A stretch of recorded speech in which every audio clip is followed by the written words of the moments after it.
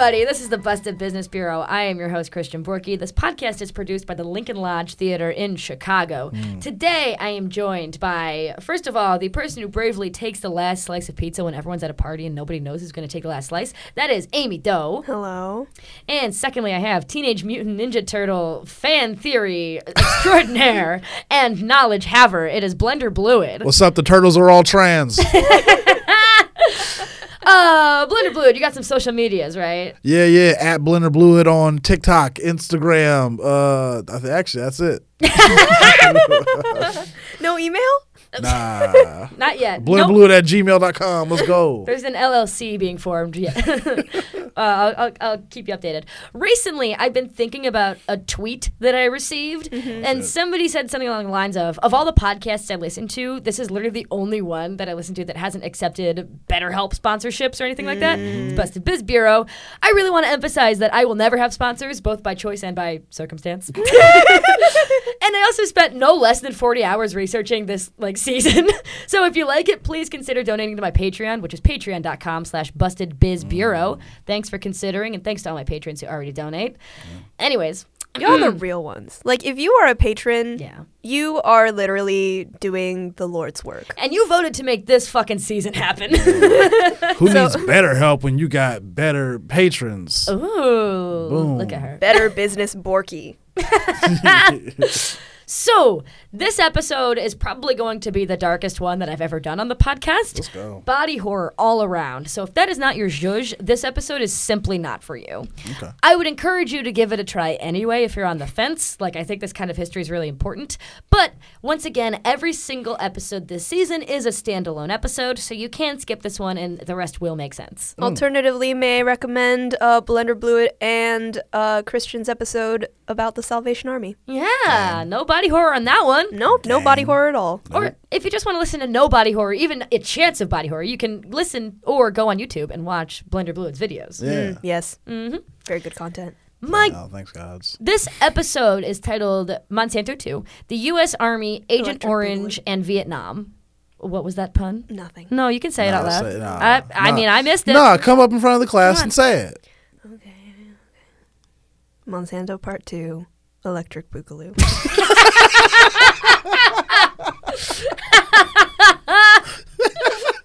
Jesus Christ. So this episode is about the U.S. Army, Agent Orange, and Vietnam. My goals are to give a full explanation of what the herbicides we used in Vietnam are, how early Monsanto knew it was going to be fucked up, spoilers, it's fucked up, how it impacted people, and how this both contributed to Monsanto's success and ultimate downfall. This is going to be bad. This is going to be real bad. I hope episode 1 was really funny for y'all, because this one's going to be a real downer. Y'all ready? Yes. So our story begins in 1949.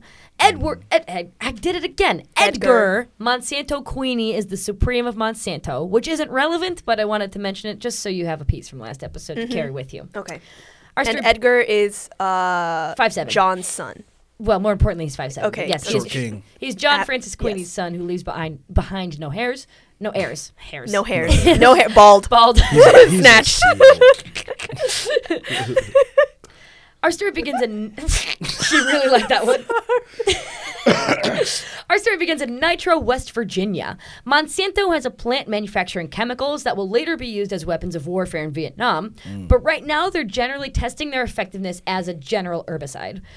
As you may remember, Monsanto manufactured a shit ton of DDT during World War II, DDT being the insect repellent meant to kill mosquitoes that kept just blasting our troops with malaria.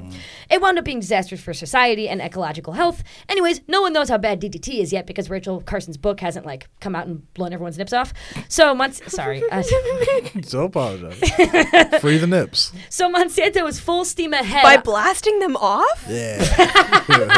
Free them. Set It them free. all starts with a martyr. Get them out of the bra and onto the floor. Oh my Yeah, god. baby. Body horror already. No. I need my nips. Does anyone need... Nope. Discussion ended. So Monsanto is full steam ahead on this herbicide that is contaminated with dioxin. We'll talk about what that is later. That's a surprise tool that'll help us later. The chemical plant in question in Nitro, West Virginia, is making a shit ton of this particular herbicide that is laced with dioxin. The actual name is like 2,4,5-T, dumb shit, but the poisonous element in it is dioxin that we'll talk about. I'll keep saying dioxin even though it's technically incorrect. It's not the thing we're talking about. Okay. But it's the part of the thing that's the most important. Exactly. Yeah. The active ingredient, if you will. I literally wrote that down next. The active ingredient and the main focus of the controversy, but not the product, Damn, is Amy, dioxin. okay. Amy's been guessing like where the sentences are going. You and me simpatico, baby. And in this plant, I looked up songs that were popular in 1949. Okay. A Little Bird Told Me by Evelyn Knight is the popular tune. It's March 8th, 1949. Above the smell of beef stew and Evelyn Knight's beautiful tunes, the plant manager hears a shriek. To this day, the shriek has not been identified, as I'm sure whoever uttered it was probably really embarrassed. But like all the sources I consulted mentioned like there's a shriek. Okay. Somebody do be shrieking. Somebody be shrieking because like that. what happened was not an explosion. In fact, it was the plant working as necessary. In Building 41, some kind of thingy that they were manufacturing was overflowing, I guess, and all of the safety mechanisms worked. So what results is certainly a plume of white smoke clouding the air around Building 41 and perhaps a bunch of gunk everywhere. That's up in the air, like how much gunk is everywhere. Like the historical accounts don't line up. Shout out to Gunk. But here is a quote from a source I'll be referencing extensively, and I'll let you know in a second what it is. Quote, except for the awful noise, the explosion, or accident, or incident, as the event is variously called, was immediately unremarkable. Safety devices had worked reasonably well, no one was injured, and the accident was not deemed a newsworthy thing beyond the immediate area. But with the passage of time, it became a most remarkable episode in occupational and environmental health, perhaps the most important single event for telling us about the effects of dioxin. People got sick. Ooh, we getting into it. How'd they get sick? God, having to work at a plant in 1949, I'm assuming already is hard enough. I'm Yeah. sure they're smoking inside, too. It's Yeah. just insufferable being there, let alone having poison in the air. Again, there's various descriptions on if this dioxin-laced gunk was all over the walls and floor. There's various description of cleanup efforts, which implies that there's shit everywhere. But again, it's not necessarily confirmed. What is confirmed is that a shit ton of dioxin was in the air, both in and around the plant, and that the workers kept inhaling in their efforts to get the plant back to normal. That feeling when you keep inhaling as a worker. I do be inhaling, though. I can't help but inhale. That's right. No, that's one thing about me. Quirky thing about me. When I come here, I inhale. Don't exhale, though. That's for the end of the night. Something strange started happening. Again, from the same source. Quote, as the workers applied themselves to their tasks, a number of them became ill. Many complained of skin and eye irritations and breathing problems. They be inhaling. Damn. Headaches, dizziness, nausea soon became widespread. A few weeks later, these immediate reactions to working in Building 41 largely subsided, perhaps because the cleanup efforts gradually removed the chemical cause of the distress. Unfortunately, other longer-lasting symptoms began to surface. 3 and 4 weeks after entering... Oh, I'm sorry, I didn't cut off the quote at the right time.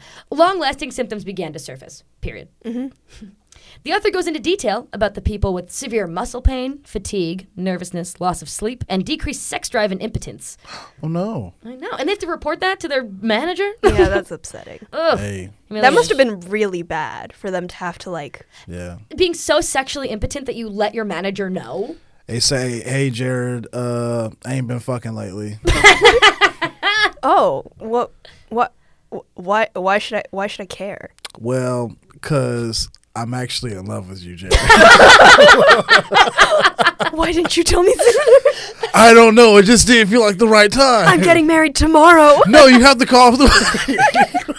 I feel like I'm in West Virginia 1949. Anyways, this author continues, quote, within a week or two after entering the building, workers were plagued with another noticeable symptom. They started breaking out in blackheads and pale yellow cysts. In its Not mildest... the skin. Not the skin. In the mildest form, the skin disease resembled teenage acne. In more pronounced cases, pustules, pus-containing spots erupted and spread over other areas of the body. And in some men, the disease caused increased skin pigmentation, giving the skin a gray cast. These characteristics were unmistakable to physicians called in by Monsanto. They knew the workers had, chloracne. Wow. Chloracne? Their acne was so bad that they became a different race. That literally happens to somebody. It's in like segregation era, and he starts getting mistaken as a black person and gets sent to the back of the bus. Yeah, and the guy was racist as fuck, and so he was like, "This caused me emotional distress." Wow. Like, also incredibly racist, but yeah, that literally happened to somebody. We should make a movie about that, though, in racism. Crash 2. We're finally, at some point, we will end racism on the podcast. Yeah. If John Francis Queenie can't, and we can't. I don't know who can. Now, the way this is presented, they knew the workers had chloracne, made me think, oh, chloracne is a type of acne that's like already been discovered and defined. Mm-hmm. But then when I went on Wikipedia to see earlier cases of chloracne, literally nothing came up. That is to say, Monsanto invented a new kind of acne Let's go. by specifically being the site of exposure to this new kind of poison. Shout outs, inventors. Now, also, shout out, free market innovation, chloracne. When I was on the Wikipedia page looking up other instances of chloracne, apparently another major dioxin poisoning happened to the former president of Ukraine, Viktor Yushchenko. He was running for election in 2004 against whoever Russia's preferred candidate was. I have pictures. After a dinner with Ukraine's head of secretary, he arrived home and kissed his wife. And she told him his lips tasted metallic. His face broke out into horrific chloracne, and it was revealed that his rice was poisoned with dioxin. His rice? His rice. Not the rice. Not the rice. Not the base of every meal. Oh, not the basic stable crop. Dang. They knew he wasn't going to reach for that other gross shit on the table, whatever it was. Not gross, but you know. They were like, he's What a gonna go for betrayal. this, right? That's fucked up. I hope the dinner was otherwise good, right? Like, if you're getting poisoned, I hope it was at least tasty. Yeah. Also, like, I'll say it. What kind of person is, like, eating rice and doesn't notice when it, like, tastes weird? Tasteless. Is it tasteless? Mhm. Oh, my God. He lived, and he went on to win the election, but his face is permanently disfigured, and it's covered in deep scarring from the incident. Do you guys want to see pictures? Yeah. It's in black and white, so it's, Okay. like, less horrific. But this is before, during, after. Oh, Damn. my God. And he had to, like, run for election like that. Oh, my The full after kind of looks like he's older. Right? But It's in color, it's more clear. Like, the scarring is a little bit red, and, like, it's really, gross. really deep. Yeah, but the during is The during is horrific. during is really rough. bad. That's It's- Frankenstein. Yeah, he literally looks like Frankenstein. It's terrifying because the man was poisoned and he had to carry around the. Oh, I'm so sorry. The monster that Frankenstein invented. That was gonna live with me for too long if I didn't get it out. I'm sorry. I had to do it. Thank God you mentioned it. I'm sorry. There's something deeply wrong with the three of us. We've already been in this room for too long. Sorry. Like, his skin, like, literally looks dead on his face. Yeah. Yeah. So he had to, like, his body had to make new skin. And that's why it's like that. This is before, during, after. It is rough, my friends. So this is the picture. I'm glad that was a good note to show to the camera. Anyways, this wasn't Monsanto's fault, I assume, but it was another notable dioxin And poisoning it looks like case. It hurts. Yeah. Yeah. It does. But let's return to our workers in Nitro, West Virginia, circa 1949. The workers were diagnosed with chloracne, and Monsanto sent in physicians to take care of them. Many recovered, but as the source continues, quote, some of the more seriously ill did not respond to treatment, so Monsanto sent 4 of them to the College of Medicine at the University of Cincinnati. 3 of the 4 men had entered Building 41 on the day of the explosion, or the next day, and 2 of them had reported that they'd been covered with a dark residue inside the building, further proving the gunk theory. Yeah. Anyways, the 4th man had not entered the building until 3 months after the incident, but his symptoms were still remarkably similar to the other 3. Whoa. So again, 3 months out of the explosion, So that this guy's got the same thing. sticks That around. That shit sticks around. I want you to, again, really note here, Monsanto is in its official company workings sending these men to be studied at the University of Cincinnati to receive special care after being exposed directly to the thing that they were making. Right? Quote, 2 or possibly 3 of the 4 workers had enlarged sensitive livers and changes in blood levels of certain chemicals that were consistent with liver damage. In addition to their common ailments, the men were cursed with a peculiar body odor. When they were in a room together, the physicians noted a smell that was not the odor of sweat or of the, quote, rancid fat in their skin lesions. Like, it's a whole different odor. And it smells worse than, I guess, that. Yeah. Oh my God. You know you gotta stink if your physician is like, ew. Yeah. Like, Like, it has to be just a horror. And I can't even imagine, like, them going home to, like, their families or whoever, even just with themselves, carrying that smell around with them. You can't kiss your wife with that smell. Unless she is just remarkably cool. Unless she's for the streets. I hope for their sake that they were. Oh, also, this is the part where I put in the story about the one dude who's incredibly racist, who the effect of the poisoning had on him was his skin had darkened to such a degree that strangers were making him sit at the back of the bus. Let's go. Eat in separate locations. It was literally the plot to a MASH episode. Yeah. But it fully happened to him. I bet he was like, wow, being black is hard. He learned a lot of lessons that day.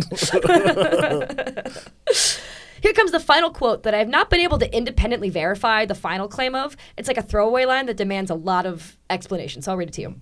Quote, little emphasis had been placed on the psychological effects on these men, but it must have been a terrible source of worry to feel ill and uncomfortable for weeks or months or years and to be troubled with chronic skin problems that, in some men, meant the daily indignity of having pimples squeezed by the plant nurse. Jesus. What? That raises so many fucking questions for me. Right? So they have plant nurses in Nitro, West Virginia, who I guess they had tasked with squeezing pimples. Dr. Pimple Popper. Literally Dr. Pimple Popper, 1949. Why? Were they studying the insides of the pimples? I have no idea. Were they collecting the insides of the pimples? Even grosser somehow. No! There's no further explanation. You sound like pop your own pimples, babies. PYOP. Grow up. Yeah. PYOP. If you look, get the nurse to do it. Shut up. Can you imagine clocking in and being like, all right, come here, Jeff. Like, let's get this done before you... Like, why also were they doing it? Did they think it was medicinal? Was it they looked unsightly and decided to just pop the pimples for them? Like, but everybody knows that after you pop a pimple, it looks worse. It does. Yeah. Maybe it was different with the dye. It's probably the reddiest, blotchiest spot imaginable. How beauty standards have changed. I love a bumpy face these days. Yeah, man. The entire section that I was quoting from, like when I would say quote from the source, was Michael Gow's Dioxin, Agent Orange, The Facts. He worked in the Office of Technology Assessment, the technical research arm of the United States Congress, and had been involved in some capacity with Agent Orange since 1979. Here's the thing. He wrote his Facts in 1986, well before the more damning aspects of a very important trial were released. So we're getting the most sanitized pro-U.S. version of this incident, and it still sounds horrific. Yeah, that's really bad. Do you understand what I mean? Like, yeah, this is bare minimum. This is as good as it's going to get. Uh-huh. The studies conducted on these men were later proven to be categorically misleading, as in the men... more men than you'd think had worse symptoms than those described. Oh my God. I won't get too into it because it's just tedious at this point, but I wanted to mention that it's like gonna get so much worse. Okay. So, do you remember the first book that I introduced you? Marie Monique Robbins' The World According to Monsanto? Mm-hmm. That was episode 1. As it's discussed heavily in her book, the scientific studies that Gow were relying on were all completely butchered. And for the sake of brevity on the podcast, I won't get too far into how, but here's my takeaway. The problem with human studies when it comes to proof of liability is that it's impossible to prove that one thing caused your ailment. Right. Yeah. Or, and a lot of these men, they went on to like die of cancer, like really weird, rare cancers. Mm-hmm. And because it happened 40 years after the incident, you can't prove that this one thing that happened 40 years ago like caused your cancer and then made you die. Notably, a lot of these dudes also smoked and drank and didn't eat particularly well. They came of age in the fucking 30s and 40s. Yeah. Shit was different back then, meaning you could link a lot of their cancer deaths to a variety of factors. And because humans live so long, in particular, this was a small sample size, it's hard to draw any bona fide scientific conclusions from the nitro plant. However, there were still notable effects of this 2,4-D and 2,4,5-T dioxin that Monsanto observed immediately after the explosion. Mm-hmm. So we at least have our bare minimum. We know something happens when it's blasted on you. Yeah. The most damning piece of this I will read from Peter Shuck's quote. Peter Shuck's Agent Orange on trial. Peter Shucks? Peter Shucks. I would have called him All Shucks, and he would have hated. Well, his name is Peter Shuck. I was possessifying it. Peter Shucks. I would have called him Peter Shuck, then it would have been fine. we would have been good friends. You would call him All Shuck? All Shuck. Shut the fuck up. Shuck the fuck up. Oh, she's bringing the puns. Hey, all right. All right. Peter Schuck's Agent Orange on trial. Quote, as early as 1952. So again, this plant thing happened in 1949. As early as 1952, Army officials had been informed by the Monsanto Chemical Company that 2,4,5-T was contaminated with a toxic substance. In 1963, the Army's review of toxic studies on 2,4,5-T found some increased risk of chloracne, which is a severe but usually reversible skin condition, and respiratory irritations. The risk was heightened when the chemical was applied at high concentrations by inexperienced personnel. That year, on the Presidential Science Advisory Committee, PSAC, reported the Joint Chiefs of Staff on the possible health dangers. I just got it. Reported the Joint Chiefs of Staff on the possible health dangers of herbicide use. So again, early as 1952, we're getting communication between the Army and Monsanto that something goes wrong when this is blasted directly on you. One final thing. A request filed by the St. Louis Journalism Review under the FOIA Act, U.S. Freedom of Information Act, revealed that nearly 600 pages of reports and correspondence between Monsanto and the Army Chemical Corps on the subject of this herbicide product going as far back as 1952. So that's from Monsanto, A Checkered History by Brian Toker and the Ecologist, 1998. So I'm setting all this up just to really emphasize, because this is the Army episode, that the Army and Monsanto were talking about this thing that happened, and they knew shit was going to get fucked up. So I say all this because obviously this is going to be used in Vietnam anyway. Like, obviously this is where we're going. Despite the Geneva Protocol on gas warfare being signed in 1925, the U.S. Army is just going to start blasting the fuck out of this. This is going to wind up in territory that encompasses horrors beyond our comprehension. But I wanted to emphasize the fact that even though no one knew how bad it was going to get, because it's going to get so much worse, it already started off incredibly bad. Right. Even at its most mild, like just a skin condition or respiratory problems or whatever, that's still, you can't blast that kind of gas onto people. No. We decided as humans we don't do that anymore. And like Monsanto already had a relationship with the U.S. Army before this, and so it makes sense that they're just going to continue to collaborate to commit human atrocities. Yeah, even at its most mild, this is still a human atrocity. Yes. Like blasting gas over people. So let's forward to 1962. The U.S. had been involved in Vietnam for some time before then. I'm not a military historian. Do you guys know like a lot about U.S. involvement in Vietnam? Only what the Elvis movies tell me. What did the Elvis movie tell you? Not much. Was Elvis in Vietnam? Did he die before then? I don't know. He was just making out with his 14-year-old child bride. And I don't know. But like, was he in the army? He was. He was like enlisted. Yeah. I don't know what he was doing. But he was theoretically supposed to serve in Vietnam? Yeah. And then he started making movies about it. That's when he met his wife Priscilla when she was a teenager. I saw the Baz Luhrmann of this movie. Okay, slay. So while Elvis is over there in Vietnam, 1962. I should know more because my dad is a refugee from the Vietnam War. Oh, shit. Wow. And my entire dad's side of the family. But they left and spent about 3 years in a camp in Malaysia before getting sponsorship to go to Seattle. Wow. So, Wow. yeah. Interestingly enough, this is not in my notes, but part of why the U.S. goes forward with all the blasting we're about to do on Vietnam is because Britain had done it in Malaysia during the, quote, Malaysian emergency. And because it was an emergency and not war action, that's why this chemical use was not barred by the Geneva Convention. As if anyone was going to enforce it anyway in Britain. But that's why, like, I don't know. I love that there are technicalities even in war. Right? Yeah. The fuck is that about? All right. So, anyways, the U.S. has been involved in Vietnam for some time before '62. Charles Allen Thomas is the current supreme of Monsanto. When he isn't executing deals or whatever, it's funny that the atom bomb guy is also the Vietnam guy. He's the Where's Waldo of warmongering. That's what I have on my notes. Isn't this such a hilarious comedy podcast? During our foray into South Vietnam, military officials noted that 1, Vietnam is densely covered in foliage, and 2, Vietnamese soldiers have this crazy thing where they eat. They need to eat. Yes. Facts. The resulting plan to address these issues. To be inhaling though. How to be inhaling. But when did your dad's family come over? The 70s. Wow. Oh, Mary. The swinging 70s. Swinging 70s. Actually, swinging into Malaysia, then to Seattle. Yeah, late 70s, early 80s. Wow. It depends on who you're talking about. Cool. The resulting plan out of these two contingencies, the Vietnam is covered in foliage and Vietnamese soldiers eat. The resulting plan was to address these issues was to spray a series of defoliants over Vietnam so as to limit the cover that enemies could take in forests. Enemies, these are U.S. Army terms. And to cut off food supply to North Vietnamese people. Damn. Even at its most sanitary, this is already a fucking atrocity. Yeah. Because you're killing all the trees.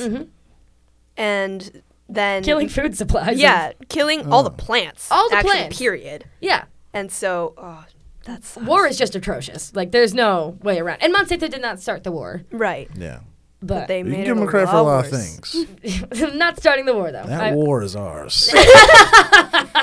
We did that. Yeah. Guys, we did it. Oh my God, we did it, Joe. You did it, Joe. Monsanto. We did it for the girls. Monsanto is one of the many companies contracted to produce powerful herbicides that don't harm human beings. That's like the most sanitary way we're getting it. The best we could figure was the dioxin-laced shit that we were just talking about. This project is called Operation Ranch Hand, and the different type of sprays all came in different like color-coded barrels. Monsanto is a key producer of Agent Orange, which is the deadliest of all the rainbow herbicides. Yes, they were called the rainbow herbicides. Love wins. Aw. Gay.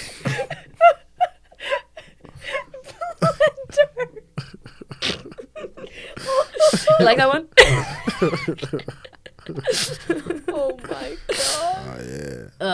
Oh, yeah. There are more chemical companies that are producing the other agents: Agent Pink, Agent Blue, Agent White, Agent Green, whatever. Okay. But Monsanto is Quentin the key. Tarantino. I don't get it. He did a movie called Reservoir Dogs.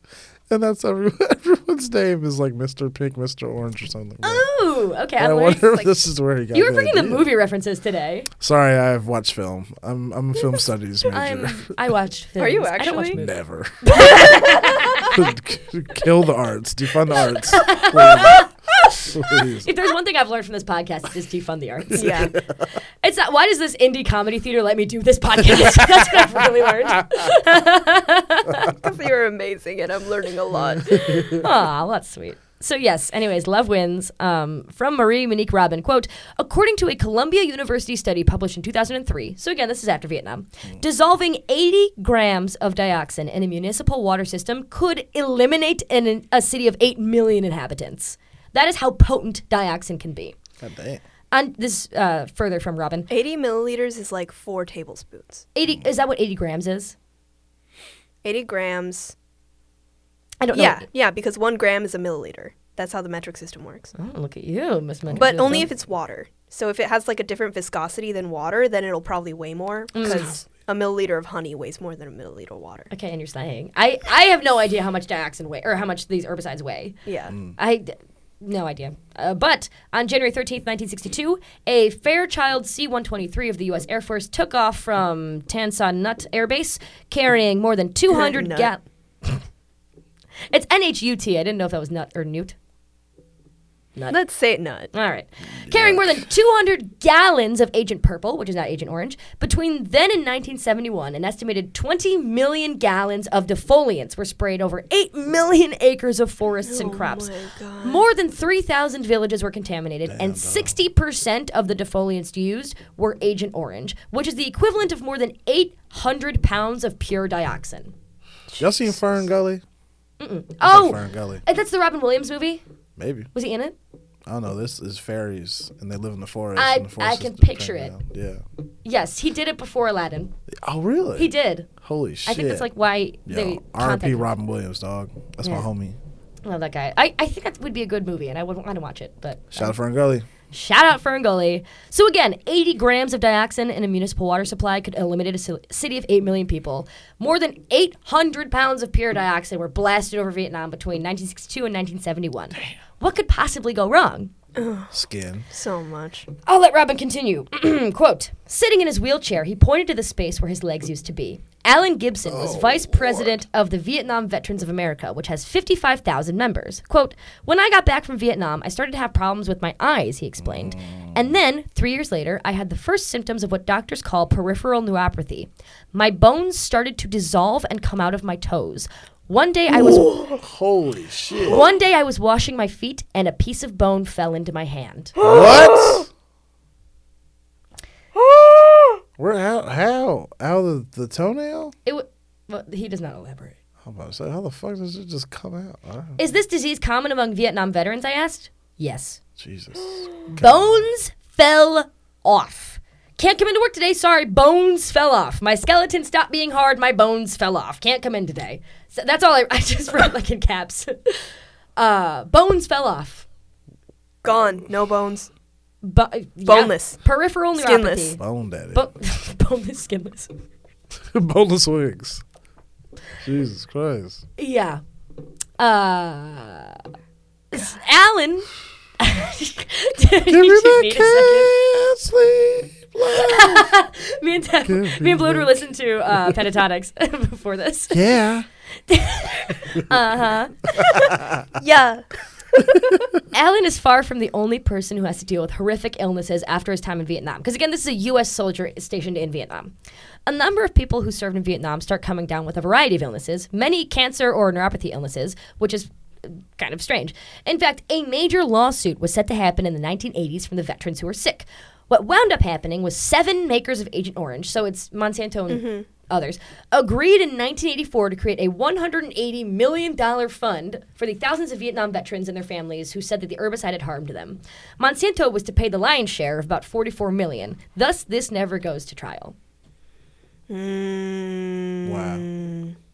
Additionally, and we'll get to the people who still live in Vietnam in a second, the Department of Veteran Affairs has been asking, since we exited Vietnam in the early 70s, questions about veterans' health as it directly relates to Agent Orange. So they have a questionnaire, like when you sign up or whatever to be part of the VA. Like, were you in Vietnam? Was this blasted on you? Did anything happen? Despite this, the Department of Veteran Affairs has never once published a study or comment establishing a causal link between Agent Orange and specific health anomalies. So, ProPublica did a sweeping one and found disastrous results. Oh my God. It's just insane to me because, of course, the Army isn't going to release anything because the Army is associated with the government, and the government's the one that contracted Monsanto to do all this stuff, right? And so it's just... It's like that, have either one of you seen the L Word? Of course you haven't.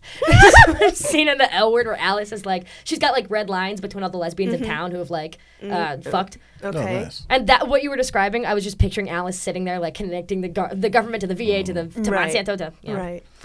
So anyways, ProPublica does a sweeping analysis, and instead of talking about the ProPublica report, I want to talk about the people who were citizens of Vietnam. We'll talk about, I think, the ProPublica report at some point, but if we do. If we don't, I'll just spoil it. Like, a lot more disastrous health effects are found by ProPublica. They publish it. And this was after, like, decades of advocacy. Right. Like, they didn't do it right after Vietnam. This was in, like, 2016, I think they did this.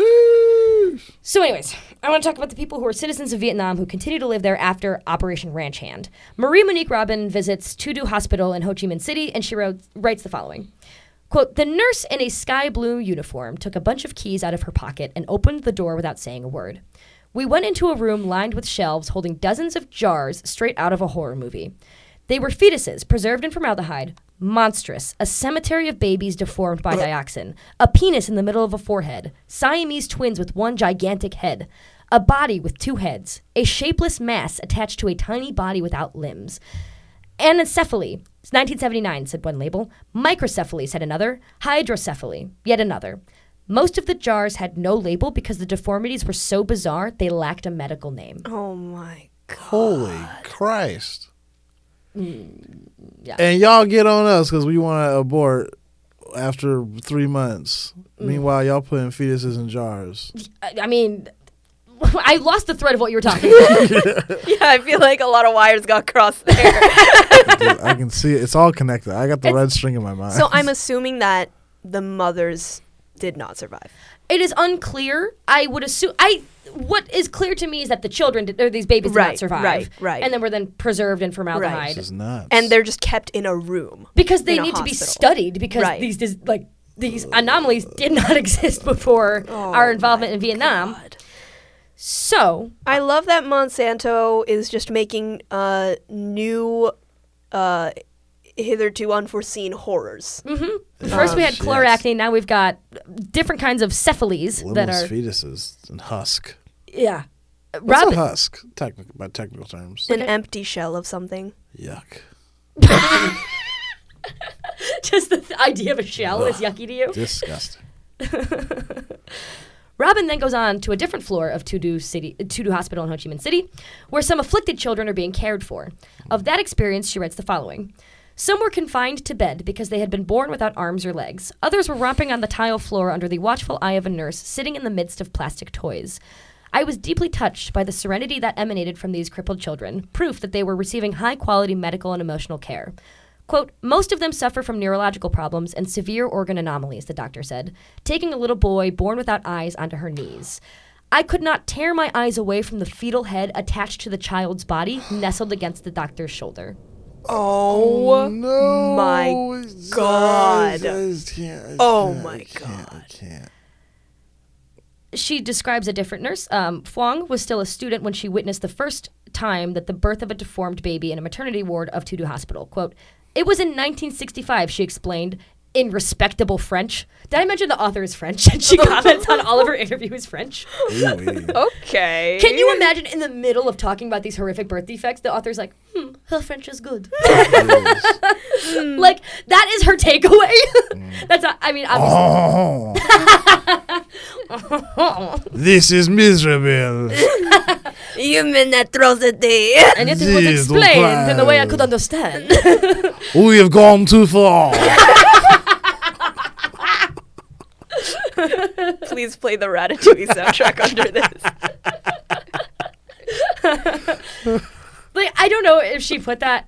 Obviously, it wasn't a joke. I think she wrote that not even thinking anything of it, which makes it even funnier to me. Well, I needed it because I have nothing but the weirdest pictures in my brain right now. My favorite part of this book is, again, Monique Robin comments twice on her interview's French language skills. French people are so fucking funny. Anyways, Fong continues, quote, at the time, I had never heard of dioxin. In the succeeding years, we saw a significant increase in the number of stillbirths and with severe deformities and of children with serious handicaps. And it's still going on. In 2005, we recorded more than 800 children born with deformities in this hospital alone. Oh, my God. Which is significantly above the international average. Right, because it's from the factory incident, it sticks around for like months, and that was only with like that one small incident. And as we're finding out, it actually lasts generations. Yeah. And I'll talk about the science of it in a second. But, quote, according to admission records, 70% of the children treated here have parents living in the area that were sprayed by defoliants. Unfortunately, tests to detect dioxin are very expensive, about £1,000, like British sterling pound, whatever. And there are no laboratories in Vietnam that are able to perform them. The only time we did have a test done was on the mother of Viet and Duc Siamese twins born with 3 legs, 1 pelvis, 1 penis, 1 anus, whom we successfully separated. Slay. Who got what? Jesus. I don't know who got what in the distribution. We found a rather I do have many questions that Fong did not answer.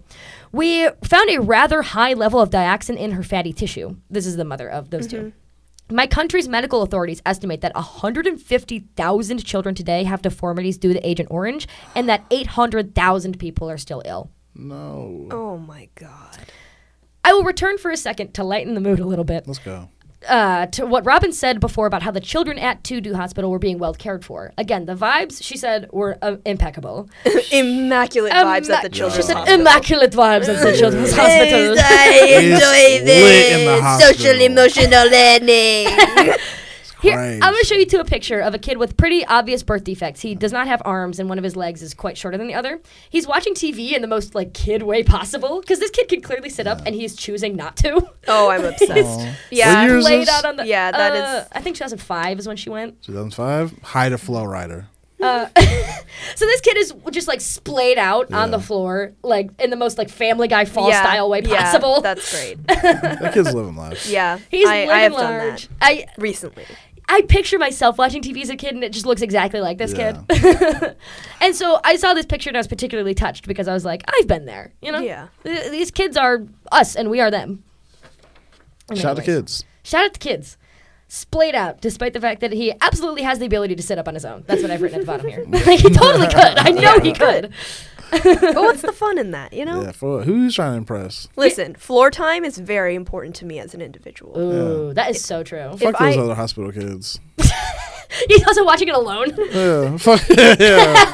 I'm a loner. I'm cool. Well, if you zoom out from that photo, everybody else is sat completely normal. He just wanted the center stage. You're like, damn, Jackson's so cool. This kid in Tudu Hospital in Ho Chi Minh City is named Jackson. He's the coolest kid in the hospital. Damn. Robin's line of questioning to the nurse that we were talking about, Fong, will inform where the rest of the episode is going. Quote, are there birth defects characteristic of dioxin? And Fong responds, no. But dioxin acts inside the cells of a hormone, favoring the growth of deformities that diseases that exist otherwise. But what? So let's talk about it. Because I learned a lot about this stupid fucking science, and I will do my best to be a science communicator. Okay. I think what she said is our current understanding of dioxin as of 2022. Mm-hmm. As I've maybe alluded to, dioxin is not one chemical. It's a toxic compound of a shit ton of different molecules and chemicals that are just like loosely labeled dioxin. Mm-hmm. It is stored in various cells and acts like a hype man for bad ideas that your body produces. So you know how evolution works? Like, can we go through a run-through of evolution? Yes. Sure. Let's say you're hummingbirds in the Galapagos, and there are these flowers that have really long stems. The birds that live longer are the ones that happen to be born with longer beaks because they can get into the flowers better. Mm-hmm. And as a result, the ones with longer beaks just breed ones with longer beaks. Mm-hmm. Yeah. But the first longer beak was just an accident. Like, their body just accidentally came up with it, and they were born, and then it's like somewhere in the genes, there was like a shorter beak gene that just got toggled off. Yep. But what I'm hearing is that dioxin toggles all the bad ones on. It doesn't necessarily toggle it, but when your body has an idea like, what if I had no eyes? Dioxin's like, yeah! And like favors the growth of that. Yeah. So instead of actually causing the switch to be flipped on, it's like, what if we did flip on the switch? And Dioxin's like, it's dark in here, flip it on! So dioxin is an enabler. And yep, that's exactly what it is. We all need an enabler. But we can't all have all enablers. Mm-hmm. Yeah. We need some haters in our lives to shoot down the ideas that are going to make us make bad choices that are like going to hurt people. You know, me and Claire talked about this a lot of like the importance of being a hater. You got to do it, man. I need to lean more into that. I think I'm too nice. Yeah, we got some hater. Hater what? Hater Nation? Cells? Genes? We need those. We need haters anonymous. But yeah, with enough dioxin present in your system, your body will get really hyped at the idea, at like bad ideas. Mm-hmm. Because the dioxin doesn't cause the defect, it just encourages it. I have a suspicion that this is why this is so difficult to prove liability. Right. You understand? Like the legal stuff hasn't caught up to the science. Yeah. Of it. Yeah.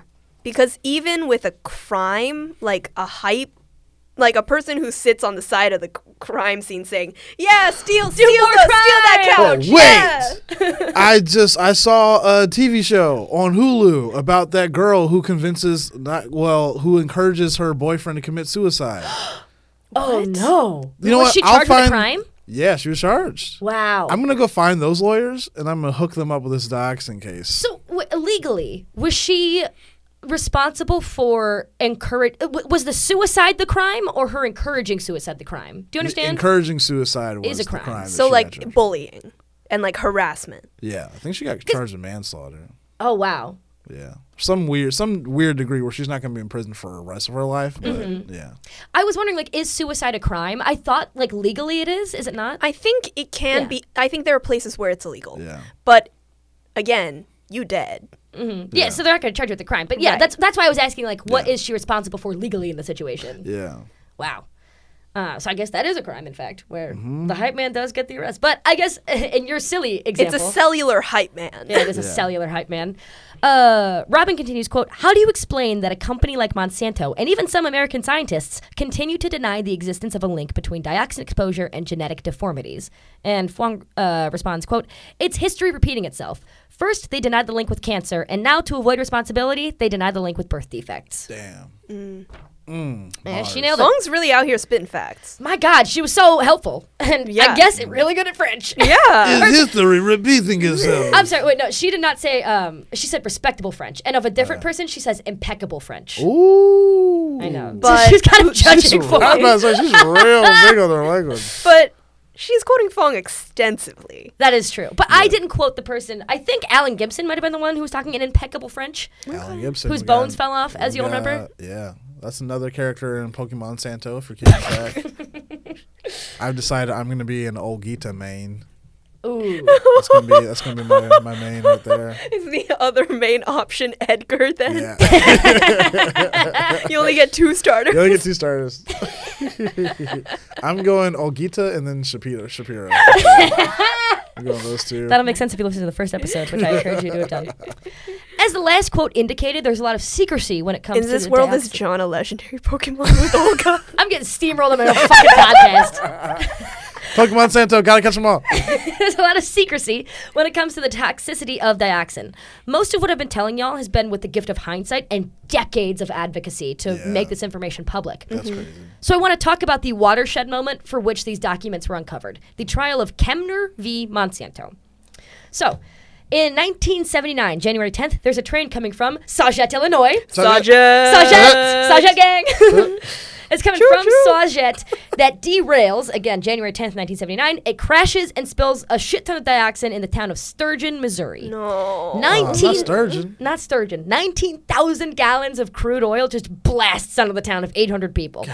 The townspeople develop a panoply of illnesses. Panoply is a word that was used a lot in this research, and I'm glad I finally get to use it. A panoply of illnesses associated with dioxin poisoning, albeit not as badly as, for example, the folks in Vietnam who had it blasted over them for 10 years.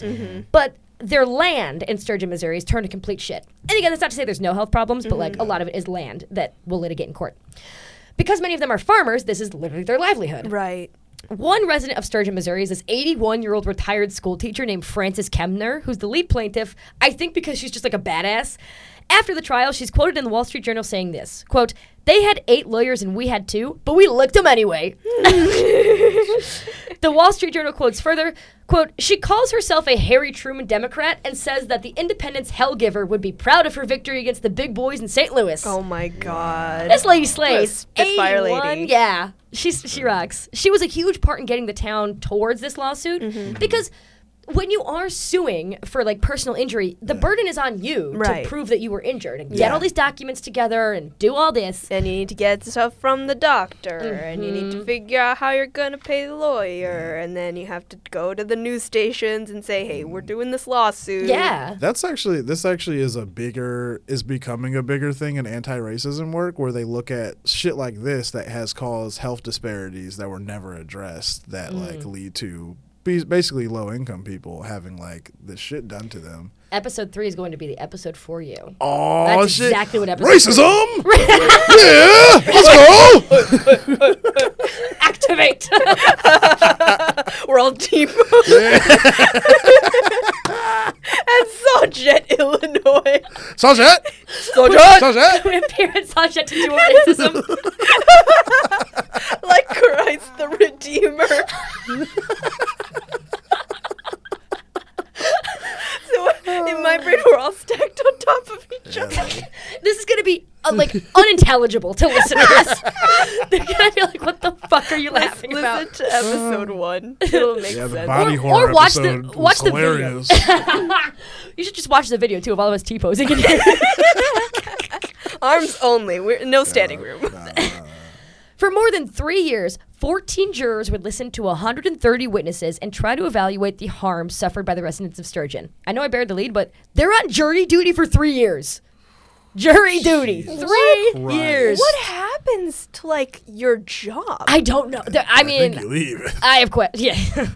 Yeah, 3 and years. then how do you address that employment gap? You say- Sorry, I was I was on the longest trial in American history, or was the in the longest civil dioxin trial, case. I think.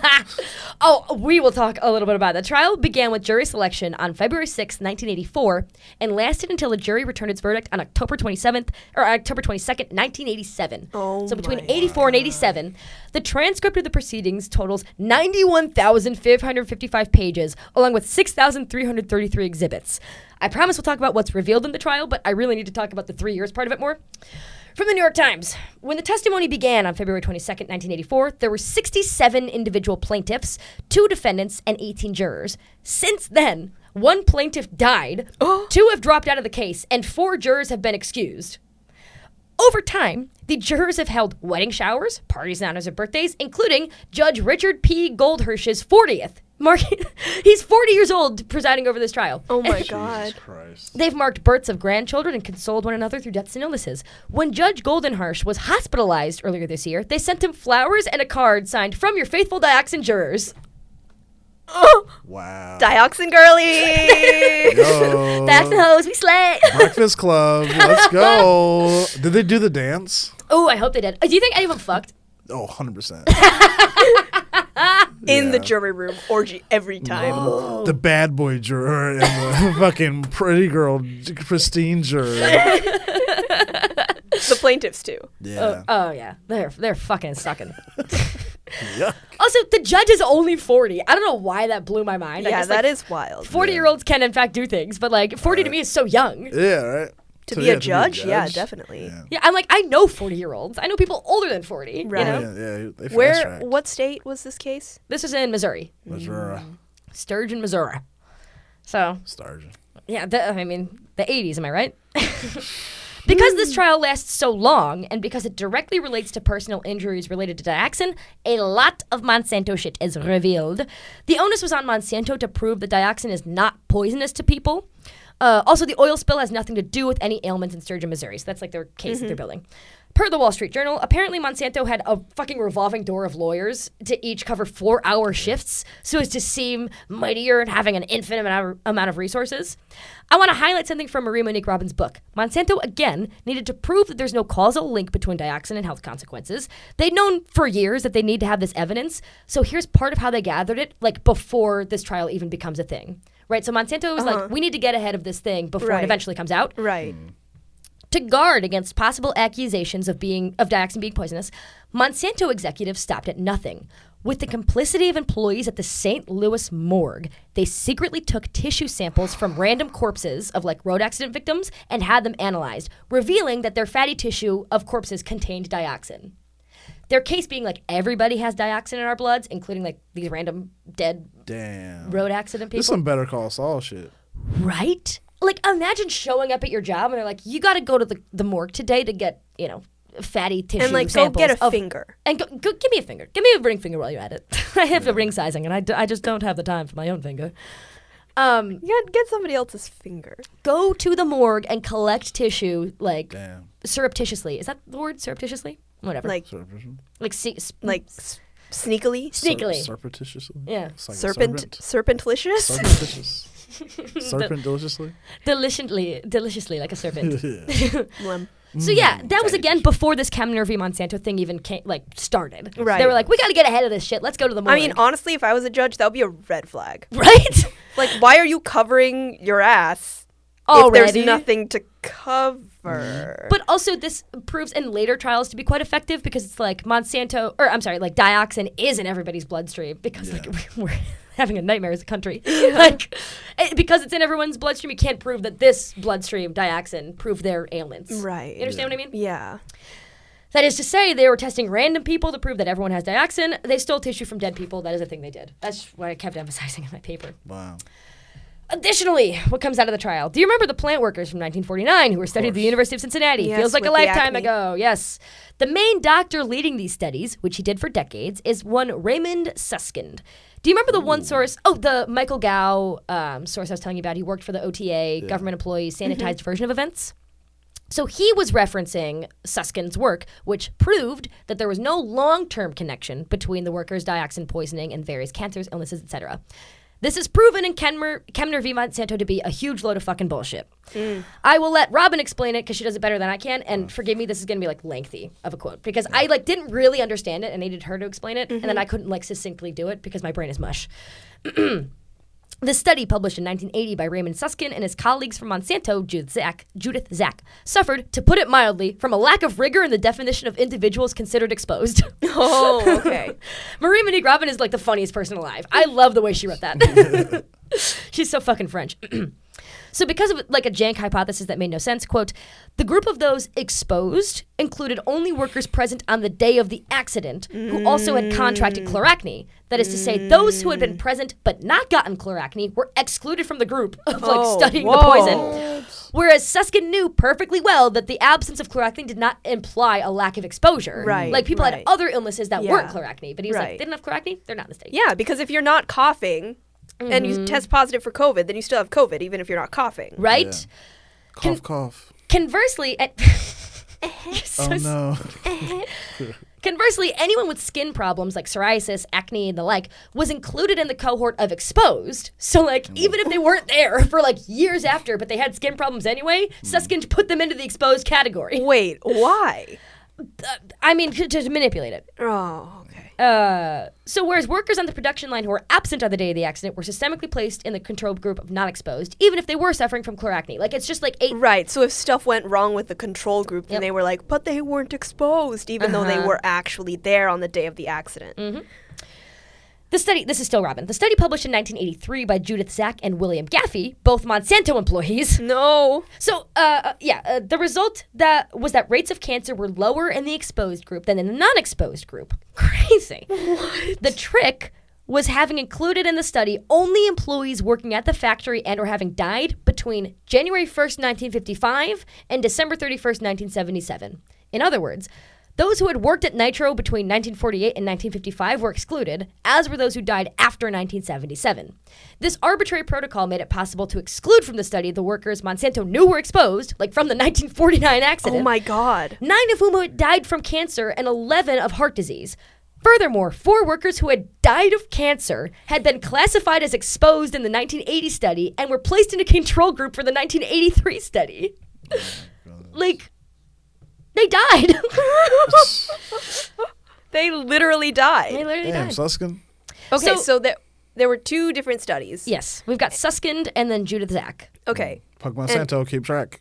And for Suskind, the messed up part of that was that the control group was people who didn't have skin problems, and the people who were exposed were just people who had skin problems. Some of them were caused by dioxin. Some of them just have psoriasis, like Kim K. Exactly. Like, Famously has psoriasis. so And then Judith and Zach, the messed up part about that was that they only tracked people who are alive or dead for 2 years. It was more than like the time period they have is between 1955 and 1977. Oh, okay. So there are workers who had died before 1955 Right. and after 1977. Right. And like if you worked at the plant between 1948 and 1951, you just weren't included. Even though that's when... The plant exploded in 1949. Oh, wow. That's great. Yeah.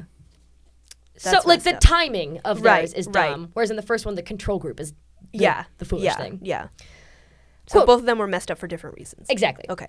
And these are like studies that the government is going off of, or like Yeah. that, Monsanto, Yeah. or the Monsanto was giving to the government to be like, see, it's not that big of a deal. But they also knew. Quote, but it was the last study, the one published in 1984 by Raymond Suskind and Vicky Hetzberg, a colleague at the Kettering Laboratory, in the prestigious Journal of the American Medical Association that crossed all bounds. At a hearing in the Kemner case, Roosh acknowledged that instead of the 4 cases of cancer recorded in the exposed group, there were 28. What? So they said 4, but it was actually 28. The other 24 had been omitted for some reason. They don't say the reason. Wait, what? When Suskind was subsequently questioned, he was, according to the plaintiffs, shown to be such a fraud that he refused to return to the state of Illinois for completion of the cross-examination. Right. He said, I gotta My man go. said, Oh deuces. my God, he fled. Bye. He was like- they were like, so why is it 4 instead of 28? And he goes, I don't know. Vibes. he's like, I gotta catch a train to Sauget. Sorry, I actually my Uber's outside, and they only wait for 5 minutes, and actually 5 minutes has passed. Wow. So I'm gonna sorry. go. I gotta go. Suskin was like, why you asking me all these questions? You the police? Sheesh. So that is the end of me reading from fucks with Robin. Susskind. What? I fucks with Suskin. I like his vibe. I'm Suskin main. Despite all of this, literally all of it, the juror of average people who were bombarded for 3.5 years with evidence decided the following. So again, like it's hard to be a juror on Right. this because you're being bombarded with all the scientific evidence that you don't necessarily understand. Decided the following.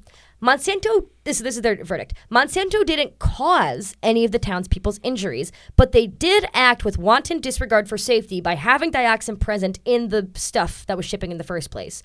Thus, they awarded to the plaintiffs $1 each in compensatory damages, but fined Monsanto $16 million. And if that sounds like it makes no sense, it's because it fucking doesn't. Whoa! Everybody in this trial is so messed up. They were too busy sucking and fucking to listen to the science. 3 years of sitting there and listening to stuff, and the end is, you get $1. You get it. You get $1. Go get yourself a little something, something. Get yourself a lollipop. I get Go that. run like, down to the corner store. Get yourself a little something, something. I get that, like, technically and effectively are 2 different words, but dioxin fucking fucked people up. What is the miss? I think because Monsanto had a rotating schedule of lawyers every 4 Right, hours. yeah. Like, they were able to very vigorously argue for the science. That might be like, yes, these people do have health problems. Yes, that is sad. It is not our fault. Because here's a bunch of science and cellular chemistry that you don't understand that proves that it is, in fact, a different thing. Right. So, also, I'm sorry to end this on an L, but even the $16 million fine was reversed in 1991 because it did not make any sense. So, Monsanto didn't pay down for the shit. Oh Shit. my God. So, what happened to people affected by dioxin poisoning? They died. Well, Monsanto, we all die, I guess. Maybe that was Monsanto's argument. We all die. Hey, Yeah, but you everyone's don't gonna have die. bones coming out of you. Bones sticking out. Yeah, my bones stick in my body, except Hey, if for my you're teeth. dead, you're dead. Who cares about your bones? I'm liking the supervillain aspect. Someone needs to be Team Monsanto during this podcast. I have a balance of ideas. Free speech. Monsanto faced another lawsuit involving monitoring the health of Nitro's residents and the cleanup site. In 2012, it settled for $93 million. That's one sentence. After literally decades of organizing, veterans organized a class action lawsuit that resulted in a fund, like we said before, the fund being established for victims of Agent Orange poisoning. However, the fund does not cover any birth defects aside from spina bifida, which is like a serious birth defect, but that's like the only one they will recognize and give you money for if you have it. Versus in the hospital in Vietnam, there were like so many different birth defects happening. And this is also not for Vietnamese people. This is just for military veterans coming back. To this day, the U.S. government doesn't acknowledge the linkage between Agent Orange and non-spina bifida birth defects. Oh my God. Vietnamese victims tried organizing a similar suit, which was thrown out by the state court, appealed to the Supreme Court in 2004, again thrown out. Oh no. The children in Vietnam, while they may receive adequate care at places like Tudu Hospital, are still being born generations later with incredible, astonishing birth defects. It is evil, and I don't know what else to say about that. That's the end of that sentence. That's crazy. The townspeople of Sturgeon, who suffer to this day from a panoply of cancers, ailments, etc., have received no financial compensation for any of their ailments, as they're impossible to directly link to the poisoning. And that's science. Period. That's so brutal. Isn't it? Man, fuck science. Yeah, the conclusion of this podcast is that we should just not do science. No science ever, baby. Science that helped me out. So our conclusions that we can draw from this, if there's anything else we can draw, Monsanto willfully participated in war crimes. Yes. Right? Like, that's just Yeah. point one. Yeah. Monsanto knew about the dangers of dioxin and willfully manipulated data so as to prepare for future lawsuits. Right. And they did that like at the beginning. And so they created like a historical backlog of like continually manipulated and wrongful data so that when people cross-checked with the older studies, then it would all like look legit even though it was like bad from the very beginning. That's Fucked. That's so messed up. The words of a poet, that's fucked. It's calculating. I will end on a quote from Peter Schuck's Agent Orange on Trial, written in 1987. Aw, shucks. Also, oh, fuck, wait a minute. I mixed this up in my little notes. So I'm not, I will say something else before I go to Peter Schuck. Yeah. Monsanto also, I'm so sorry this is just a footnote because it's also a war atrocity. They're the only known white phosphorus manufacturer in the United States up until at least 2012. White phosphorus is an incendiary weapon that burns so hot that you cannot put it out if it touches your skin. So it just burns a hole in you. Wow. Amaterasu. And we were, is that like a... That's a Naruto reference. 5 of you are going to love that. White phosphorus, coincidentally, is a substance that we were just blasting over the people of Fallujah and continues to be blasted over the people of Gaza. It's incendiary, meaning like it's meant to be shot and then you can see the trail, like it leaves behind a white trail, but being struck by that weapon will indeed cause burning so bad that you like no water, no substance on Earth is like cold enough to, or whatever enough to put it out. Until it just goes out on its own. And again, once again, Monsanto is the only known white phosphorus manufacturer. Oh my God. Monsanto was like, fuck with us if you want. We got all the white phosphorus on deck. That is exactly what they're saying. Fuck Monsanto. They said, let me do more war crimes. Like, you remember World War I. You remember Vietnam. Let's do Iraq. Ugh. And others. Okay, so I wanted to end on a quote. I like how you two just groan. Like, this is a comedy podcast. You guys are like, ugh. I'm going to end on the quote from Peter Schuck's Agent Orange on Trial, written in 1987. So he's talking about a lawyer who was helping out the Vietnam veterans get their case to trial. Because again, like we talked about earlier, it's really difficult to gather all this up and then present it as a case. So his name's Yannicone. Iannacone would meet with local lawyers and convince them to sign associate counsel agreements, thereby bringing themselves and their clients into his case. Armed with class action complaint forms that required only filling in the blanks, Iannacone and local lawyers would then proceed to the nearest federal courthouse and file a class action complaint. Somehow, the press always managed to be there and record Iannacone announcing the latest chapter in what he billed as the largest class action in history. His speeches to the local veterans were always inspirational. Quote, the veterans loved him, a guy, McCarthy, later said of Iannacone. He's got the balls of a racehorse. He's a champion. He would stand up there and tell them the truth. He told them, we can't win, but I'll at least get you your day in court. Iannacone's hold over the veterans, his ability to evoke their fierce loyalty would become a crucial factor in the evolution of the Agent Orange case. I'll at least get you a day in court really, stuck with me. Yeah. Because, Really? like, that... Yeah. Oh, what stuck with me was that he said he has the balls of a racehorse. He said his nuts hang. They My measured. man's got huge gnats. I mean, like, that's the important thing, right? Because then, first of all, it enters into the public record. And then second of all, so, like, that when other people also have similar complaints, then they can look back and see that, like, other people have also said something too. And also, what... I remember you mentioning before that Monsanto had like a giant pool of money that they could just settle out of court with. Yep. And so, I mean, it's great that they got their money, right? And so that they can like have their medical costs paid and stuff. But That is it's a generous reading of the situation. right. But still, it's different to then actually feel like you have been acknowledged as having been wronged by someone. Yeah. And like...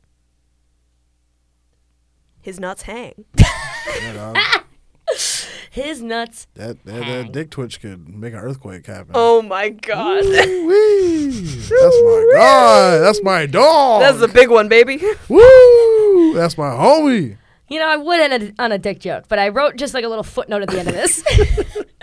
So, a question that I think comes up from this was, does the government know? Since Monsanto had manipulated all these studies, could you, 100%. if there's simps out there who want to do whatever for the U.S. government, you could ask, do they know? Either way, I gotta mean, know. either way, they still ordered for a war crime, even if they didn't Yeah. know, like, the human effects of, Right. like, this herbicide. Right. They still wanted to starve enemies and, like, whatever. I mean, that was like straight up their strategy. Yeah. Let's like get rid of all the trees so we can see them better and make sure they don't eat so that they can't run away from us fast. Exactly. So, like, starting there, war crime. It is questionable how many government officials knew based on the fact that the EPA just went along with whatever Monsanto said. It was only established in, like, 1970. So this is emphasized in the quote below from Marie Monique Robin. Quote, the authors of the report, there's like a report, a scientific report, did not hesitate to copy almost verbatim 200 pages provided by Monsanto to denigrate the results of the studies by whoever and whoever. The effect of the copying is so present, is present to the views of Monsanto submission as the commission's own. It's presented as their own views. For example, in the vital volume dealing with the carcinogenic effects of 2,4-D and 2,4,5-T, quote, the Monsanto... 2,4,5-T is the dioxin. They're both the dioxin. Oh, okay. Quote, the Monsanto submission's phrase is, it is submitted that, and it was just replaced in the commission's report by, the commission concludes, Oh in the midst of pages and pages of verbatim copying. my god. So it's like, if they didn't know, it's because they tried to not know. Right. Yeah. You know, it's like, because they literally just didn't read anything and like copied and pasted. which is also somehow worse. Yeah, that's really bad. So, like, even if you're simping for the government right now, which I don't, simping for the U.S. military machine, I don't care. Shout out to my liquor of boots out there. Hope your tongues are hurting. Yeah. Like, it's still just they chose to not know, even if they could have known. Right. You know, so that, and here's my sources. And that is episode 2, y'all. Just so you know, the sources is just a blank piece of paper that says sources. Don't trust Christian. It says fuck you, my brain. It says I made it up. All right, so that's been episode 2 of the Monsanto season of the Busted Business Bureau podcast. How you guys doing? Please Pretty good, support man. Christian on Patreon. Aw. Hey, drop your favorite Pokemon Santo in the chat. Yeah. Oh, my favorite Pokemon Santo so far is definitely Fong. Oh, yeah, I love Really? Fong. Yeah. I think love I'm Fong. switching to All Shucks. Ooh, Yeah? All Shucks main. switching to Yeah. All Shucks. Yeah. Who's your favorite? Ooh, that's a tough one. I'm going to say Charles Allen Thomas, the guy who was just the Where's Waldo of warmongering. Yeah, that's a good Pokemon Santo. Yeah, that is a good one. Yeah, he's been involved. Yeah. I think he might have died before we went to Iraq, but don't quote me on that. But still, that's 2 big ones. Christine, what's your favorite Pokemon Santo? Favorite Monsanto? Impeccable French accent. All right, so catch the next episode of Busted Business Bureau. It's coming out soon, I assume. See you guys next time. Peace. Bang. Bye.